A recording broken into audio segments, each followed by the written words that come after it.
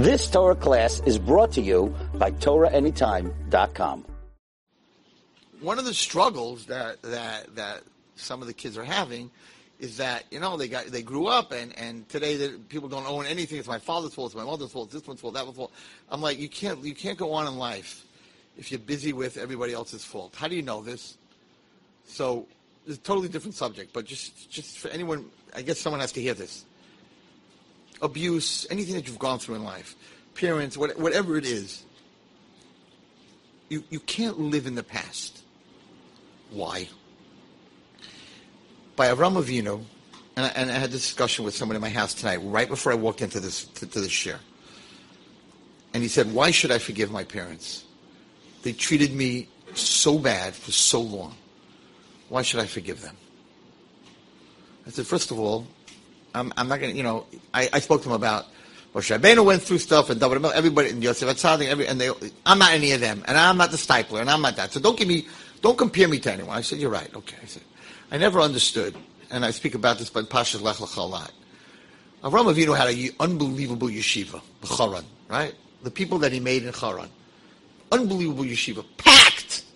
Bali Chuvas. Avram Avinu had packed! Bigger than Eish HaTorah. Big place. Why did Hashem throw him out? Why did Hashem say, Lech Lecha Ma'atzchem L'Adchem V'Etzadicha? He was doing so well. Why did he send them out? And he told them, I'm not even telling you where you're going. Because the bottom line is, whoever's listening, to grow, and to have a life, you gotta leave your past. So, HaKadosh Baruch Hu understood that he had an unbelievable yeshiva. But, Nimrod, Terach, they threw him into a fire, the Avodah Zarah, the place that he lived. Hashem said, you can't be Avram Avinu unless you leave your past. So you got to get out of Beis Avicha, Moladcha, Atzecha. And you know what? If you're willing to leave your past, you're guaranteed to succeed in your future. I'm not even going to tell you where to go. Because it's not about where you're going. It's about that you just let go. And you know what? If you're not so fruman and you're not so great and you're not such a tzaddik, let go because you're selfish. Because you cannot continue your life when you're carrying all those anger and hatred and memories. You can't go further. So Hashem was saying, I don't even need to tell you where to go. Drug addicts, when they come out of rehab, the first thing that we tell them, you must change your environment. No, but I'm good. I could say no. I know how to say no now. I'm good. I did 6 months. I could say no. I'm like, you could say no, and you could say no. But if it's going to be the same friends, in the same city, and the same dealers, and the same everything, you're going to say yes in the end. First thing is change your environment. The Kosh Baruch Hu said, Avram, you're doing great. You have a great yeshiva, but you can't become Avram Avinu, the Av HaMoin Goyim, unless you leave your past. Let it go. So if your parents weren't perfect, let it go. In the Holocaust, there's a difference between the survivor and the victim. A lot of, and I'm not judging them, Chas v'Shalom, tzaddikim, whatever, but even the people who went off the derech and everything else, who could judge them? Who could judge them after a Holocaust? Right? But they never let it go. They're walking around with the Holocaust on their shoulders. Our parents, our grandparents, they don't even talk about it, most of them. They don't even want to talk about it. That's the past. I came to America.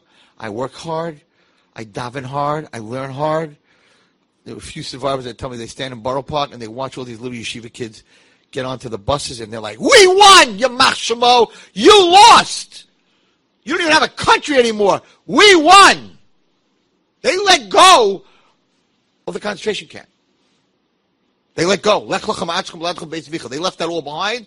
Asher Eka. They came here and they look at these little kinderlach and the shuls and the yeshivas and they're like, Yamach Shemo lost. The Nazis lost. What do you mean they lost? They killed 6 million. They still lost. Titus. You lost. So if you're a young person listening, or you're an older person listening, and you're living in your past, Jews don't live in their past. Jews learn from their past. Don't live in the last 5 months either. Don't walk around with your head down the last 5 months of whatever happened, whatever we went through. If you're going to live in the last 5 months, it's going to make you sicker. It's going to depress you and it's going to give you anxiety. And Nebuch, there's so many people out there that are taking medicine and therapy, and Nebuch, they're not alive anymore because of depression and anxiety of this whole COVID, this whole thing. Let it go. Let's go further. We got Rosh Hashanah. We got Elul. Ani l'daydi l'daydi li. What does it mean? I'm to my loved one, and my loved one is to me. That's not fear. That's love.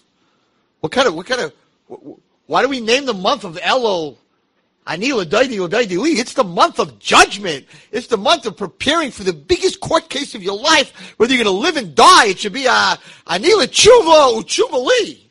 Ani l'yira v'yira li. What's this love? Ani l'daydi daydi li? That sounds more like Adar. Not Elul. Wrong. It's a relationship. It's love. Yira, everyone touches as fear. You know what yira is? It's much more than fear. It's awe. Even to Hashem be yira, even to Hashem be simcha. How can I fear and love? No, it's awe. When the king walks in, you're like, wow. That's much more than, don't hurt me. Please, don't hit me. Don't burn me. Don't give me a disease. Please, Hashem. No. That's not what it is. That's not what he wants. He wants Ani l'daydi v'daydi li. Or, yes, he's God. Yes, or is like, wow. Look at everything he created.